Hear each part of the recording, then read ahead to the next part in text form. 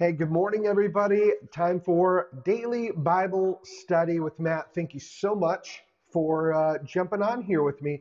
And today's topic is going to be a great one. We're going to be talking about salvation. Is it a destination for the end of your life, or is it an invitation to starting a new life right now?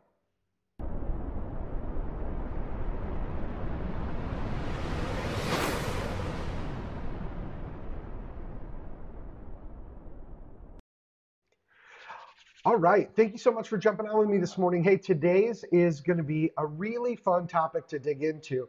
Um, as I wrestle with scripture often, my wife and I do devotionals every morning together. One topic that has constantly been on my radar, and I wrote about it. If you have not had a chance to grab a copy of my book, there's a book that I wrote called Now I See, and it's called Looking for Jesus in Christianity, and it's available on Amazon. I'll put a link in the comments for everybody after this is over. But one of the things that I wrestle with is salvation conversation. I was part of an amazing, loving small group back in Michigan, and one of the things that was said often was like talking about how many people got saved. And I hear that statement made a lot in church, and I know there's a good heart behind it. So know that as I'm saying this, I'm not attacking people for that mindset. As a matter of fact, in the Christian faith, we've been taught all the time that being a Christian is about helping people get saved. But one of the things that I've always wrestled with that statement is that there is some part of that statement, and again, it may just be a word choice, that makes it feel like there's something I can do to get saved, as if Jesus wasn't powerful enough or strong enough to get it done on his own. And so we're going to talk about that a little bit today, and I will just share with you real quick. If you do want to grab a copy of my book, Now I See, Looking for Jesus in Christianity, you can head over to Amazon.com and get it. Just type in my name, you'll see all the books I've written. But if you type in Now I See in my name, you'll see this. If you're a Kindle Unlimited subscriber, you can actually download it to your Kindle 100% free. Or if you want a paperback copy, you can pick one up for $9.99 on Amazon. So go check it out. I think you'll enjoy the book. And before I dig into today's teaching, there are a couple things I just want to point out. First and foremost, if you're not yet subscribed, please head over to youtube.com/JesusWay and get subscribed. That way you'll always get notified when I've got new teachings and things that I upload to YouTube.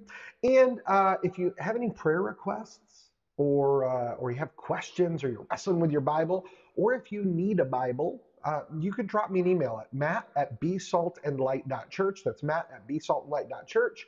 And my wife Dara and I would love to send a Bible to you. We'd love to be praying for you, no matter what your prayer needs are. So feel free to drop an email there. And you might be like, besaltandlight.church, what's that? Well, that's the new URL for the new house church project that we're going to be kicking off here really soon. So you can head over to besaltandlight.church, and you can drop your email in there if you'd like to get updated on that. But we really feel like God is calling us to help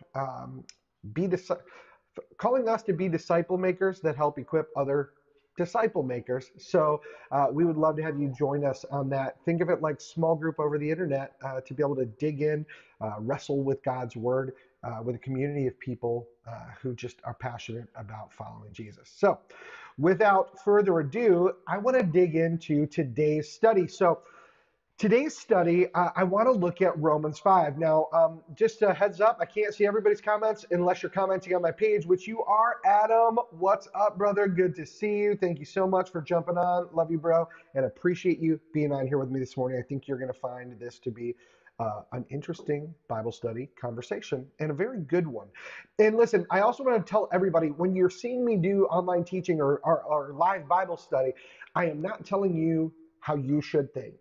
I'm sharing with you the things that I wrestle with through the scriptures, and the things that I feel like God is guiding me to. And I always want to encourage you to open your Bible and wrestle with God's word. Let me say that again. Open your Bible, wrestle with God's word. Do not listen to me or any other pastor preacher, whether it's Billy Graham or Benny Hinn. Don't just take another person at their word. spend time in God's word and in prayer. So don't think that as I share this, love you too, bro. Don't think that as I share this today that I'm telling you how you have to believe. I love that God has given us free will and the freedom to get to know him and to listen to his Holy Spirit. But I do want to challenge you to wrestle with God's word as we go into what I'm reading today. So, speaking of that, let's dig into it. I'm going to read to you from Romans chapter 5. We got it pulled up here on BibleGateway.com. If you have a phone, you can always download the Bible app as well. It just says Bible, it's a little brown square. It's totally free, but a great resource. You can look at all the different versions, translations. We're using the Christian Standard Bible this morning. So I'm going to dig in and read here, and I'm going to go a little verse by verse, because here's the question today. I guess I probably should have started with this. Today's question is this: is salvation a destination for the end of your life on earth, or is salvation an invitation to begin your new life right now?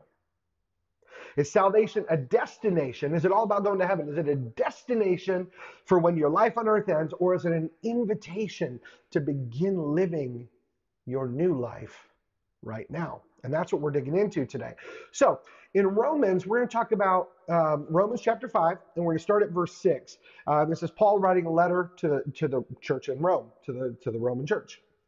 And it says this, and this is from the Christian Standard Bible. It says, "For while we were still helpless, at the right time, Christ died for the ungodly." I'm going to stop right after that verse. This is a big one. It says, while we were still helpless. Well, if you're helpless, it means you can't help yourself. And it says, while that moment was there, while there was nothing we could do, Jesus died for us. Let's continue. Paul says, "For rarely will someone die for a just person, though for a good person, perhaps someone might even dare to die. But God proves his own love for us in that while we were still sinners, Christ died for us." Let's pause right there on that for a moment. While we were still sinners, Christ died for us. Now, the interesting part there is he didn't say, after you made the decision to follow Jesus, his death for you was made valid. He didn't say, after you accepted Christ in your life. He didn't say, after you changed course and were no longer intentionally aiming at a path of sin, Christ died for you. He actually says, while we were still sinners, Christ died for us. And this is what it just gets more and more beautiful as you read through this. He says, and by the way, the Roman church, if you know anything about what's going on back there, like the people of Rome lived a pretty debaucherous lifestyle. I mean, and they had, oh my gosh, orgies all the time, sacrifices to crazy gods. Like it was a culture, well, much like America today, to be honest. It was one that surely was loaded with all kinds of temptation that would pull away from God. So remember that the church in Rome that Paul's writing to, they've been in a culture and environment that wouldn't make it the easiest to go, hey, I want to follow this Hebrew God. So it's kind of a big deal, guys. But let's keep going. So verse 9 says, "How much more then, since we have now been justified by his blood, will we be saved through him from wrath?" See, so Paul's talking about the justification that happens, right, when we make the decision to follow Christ, when we get baptized, right, we're like, hey, I'm in the family. But he's saying, how much more then, since we've been justified, will we be saved from the wrath? So it's interesting because he says Jesus died for us while we were at our worst. And then he says, but now since we've been justified by his blood, like since that death washed over our sin, since his death cleaned us up, then how much more will we be saved through? Interesting. And he goes on, he says, "For if while we were enemies, we were reconciled to God through the death of his son." I'm gonna say that again. "For while we were his enemies, we were reconciled to God through the death of his son." He didn't say through us accepting the death. He doesn't say through us saying the magic words in a prayer. He says we were reconciled to God through the death of his son. Okay? So if while we were enemies, we were reconciled to God through the death of his son, then how much more, having been reconciled, will we be saved by his life? So Paul paints this picture here. The death of Jesus is what reconciled us to God. But he says, how much more will we be saved by his life? See, we don't follow a Jesus who's dead. We follow a living Jesus, right? A Jesus who lived in heaven with God, shook off his deity, came down, walked the earth in a skin suit like you and me, was born a baby, had to learn how to speak, talk, walk, study the Torah, did it all. He was a human being on this planet, and then he was put to death to wipe away our sin, and then raised back to life. Paul says, not only that, but we also boast in God through our Lord Jesus Christ, through whom we have now received this reconciliation. Now, here's what I just love the direction that this continues to go as Paul is sharing this with the church in Rome. And that squeak was our dog Bonnie in the background, by the way. She's so cute. It says, therefore, just as sin entered the world through one man and death through sin, in this way, death spread to all people because all sinned. There is something we have to acknowledge. Look, none of us are perfect. We've all sinned. We've all turned away from God. We've all done things to be apart from God. And that came into the world through Adam, is what Paul's referencing Genesis here. It says, in fact, sin was in the world before the law. Now, the law being Torah, okay, talking about on earth, sin came here before Torah was written by, Moses penned the first 5 books of the Bible. So sin came before that, okay? Now it's interesting though, because we have to really pay attention to these next words, okay? It says, so in this way, sin spread to all because all sinned. In fact, sin was in the world before the law, but sin is not charged to a person's account when there is no law. Those are interesting words to wrestle with. Nevertheless, though it's funny because Paul goes, okay, nevertheless, right? Like, okay, in spite of all that, let's keep talking. So he says, nevertheless, death reigned from Adam to Moses, even over those who did not sin in the likeness of Adam's transgression. So even people who basically, he's saying, look, even people that, didn't walk down this path of, oh, I'm going to intentionally disobey you, God. He's saying, nevertheless, even those who didn't do what Adam did, sin still reigned in their lives too. Death still came to everyone, right? Death came to all of us. When God created humanity, there wasn't supposed to be an expiration date on our lives, but sin came into the world and we got one. So it says he is a type of the coming one.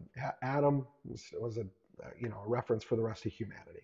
It says this though, and this is what's beautiful, because that was talking about sin and the trespass against God, right?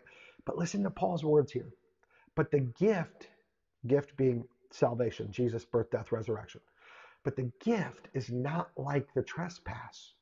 For if by one man's trespass, one man being Adam, many died, how much more have the grace of God and the gift which comes through the grace of the one man, Jesus Christ, overflowed to the many. So as Paul points out, he said, look, if one man, one human, Adam, could screw it up for all of us, right? Could bring sin to earth, physical death comes to earth. If that could happen because of Adam, because of one guy, how much more powerful is the gift that Jesus brought? See, we look at sin oftentimes like everybody, sin hit the planet, we're all screwed because of it. And it's by us taking the action step that we get like freed from that sin. Well, we do need to take an action step, but I'm gonna challenge you with why here in just a moment. But what Paul seems to be painting a picture of is, look, nothing you could do could get you out of that sin mess. See, we often in the Christian faith think of this sin cycle, but I heard a great statement on the Bema podcast that I'll share with you guys. They said, I hate the word sin cycle because it's like we're focusing on the sin. Something I actually heard our Pastor Bobby talk about, which was great, was he said, sometimes we give the devil too much credit. Okay? And I think he's so right. We often talk about this sin cycle, but the guys in Behemoth said this. They said they prefer to refer to it as the redemption cycle. See, because in spite of what we keep doing, God just keeps forgiving. It was like in my devotional this morning I was reading. God keeps hitting the delete button. Thanks to Jesus, right? So let's continue with what Paul is saying here. Okay. So he says, the gift is not like trespass, for if one man, if through one man many died, how much more have the grace of God that came through Jesus? Verse 16, and the gift is not like the one man's sin, because from one man's sin came, from one sin came the judgment, resulting in condemnation. Pause. But Jesus later says, I didn't come to condemn; I came to restore. Right. So here we go. So because from one sin came the judgment, resulting in condemnation, but from many trespasses. Okay. So after this, we got all these trespasses, all these sins, but from all that came the gift. See, there was a need for God to redeem us, and it resulted in justification. It says this, if by one man's trespass, okay, and another word for justification would be acquittal, like forgiveness. If by one man, verse 17, if by one man's trespass death reigned through that one man, how much more will those who receive that overflow of grace and the gift of righteousness reign in life through the one man, Jesus Christ? So if Adam's sin could bring so much hell on earth, so much torment, so much hurt, so much damage because of what he did, and we didn't ask for it. We didn't go, hey, we want that too, Adam. We accept your sin into our lives. No, that brought sin to earth and we got it. I think every Christian, everyone who says, I'm a Christian, I'm a follower of Jesus, or I'm Jewish, everyone gets the concept that what Adam chose in the beginning of the story, we are reaping the nasty harvest of that called sin. So if by that, if through his mistake, the whole world, death could be brought to all of us, how much more will we receive the overflow of grace and the gift of righteousness through Jesus, right? Whose action is more powerful, the action of Adam or the action of Jesus? See, that's the picture I see Paul painting here. We put so much focus as Christians on the damage that Adam did, and we think we still have to do something to get through it. But I think we're seeing a bigger message in God's redemption cycle and this overarching story throughout the scriptures. So I'm gonna bring it in with these last couple verses, and then I'm gonna land it with what I want to encourage you to think about moving forward. It says, so then, as through one trespass there is condemnation for everyone, so also through one righteous act there is justification, leading to life for everyone. So then, as through one trespass there is condemnation for everyone, so also through one righteous act there is justification leading to life for everyone. All right, so here's where we're going to bring it home and wrap it up for the morning. The scriptures teach us, and I'll address your comment in just a second, Adam. The scriptures teach us that through Adam, death hit the planet. And as Paul is saying here, if that was powerful enough for everyone to be under the weight of sin, how much stronger is what Jesus did? How much bigger and better is his grace? Now, here's what I want to challenge you with today. Oftentimes, we view our salvation, we view being a Christian as getting saved, and we got to get people saved. But I want to challenge you by asking, what did Jesus do if you need to do something to get someone saved? Now, notice I didn't say we don't want people to know Jesus. Jesus called us to make disciples of him. He didn't call us to go save people, because according to the scriptures, that was Jesus' job, and he did it, and he did it well. But perhaps we need to, instead of looking at salvation as this destination of getting saved so we can get to heaven, perhaps we need to view salvation and what Jesus did, that redemption, as an invitation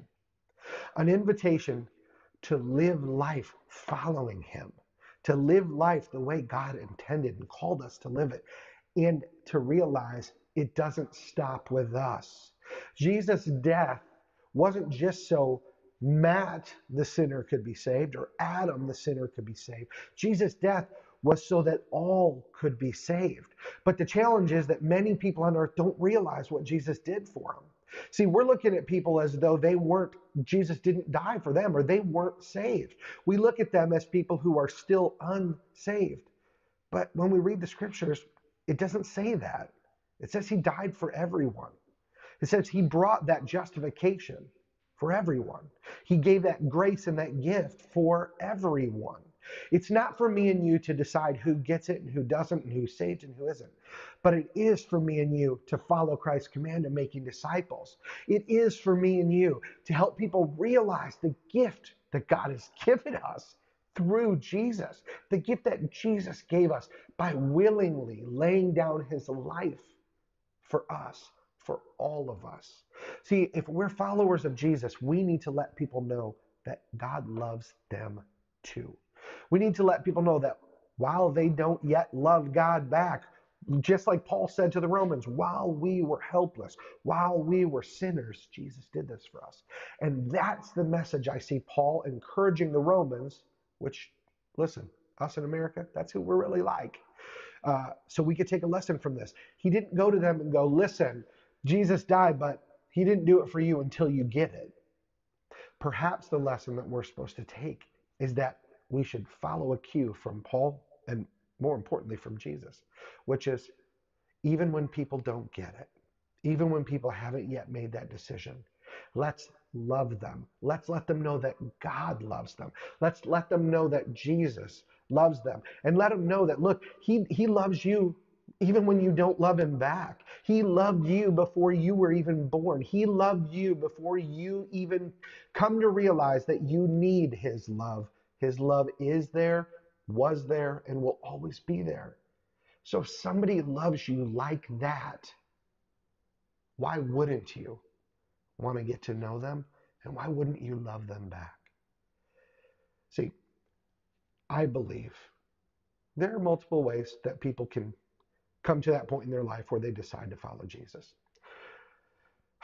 But I struggle because if the decision to follow Jesus is so that I can get to heaven, well, I kind of feel like I'm making it all about me. I kind of feel a little selfish looking at it that way. And if following Jesus is about avoiding hellfire, well, I'm making a decision out of fear, which again becomes about saving my own butt, which means it's all about me. But if following Jesus is about a response, an inspiration to follow an invitation into a better life that starts now.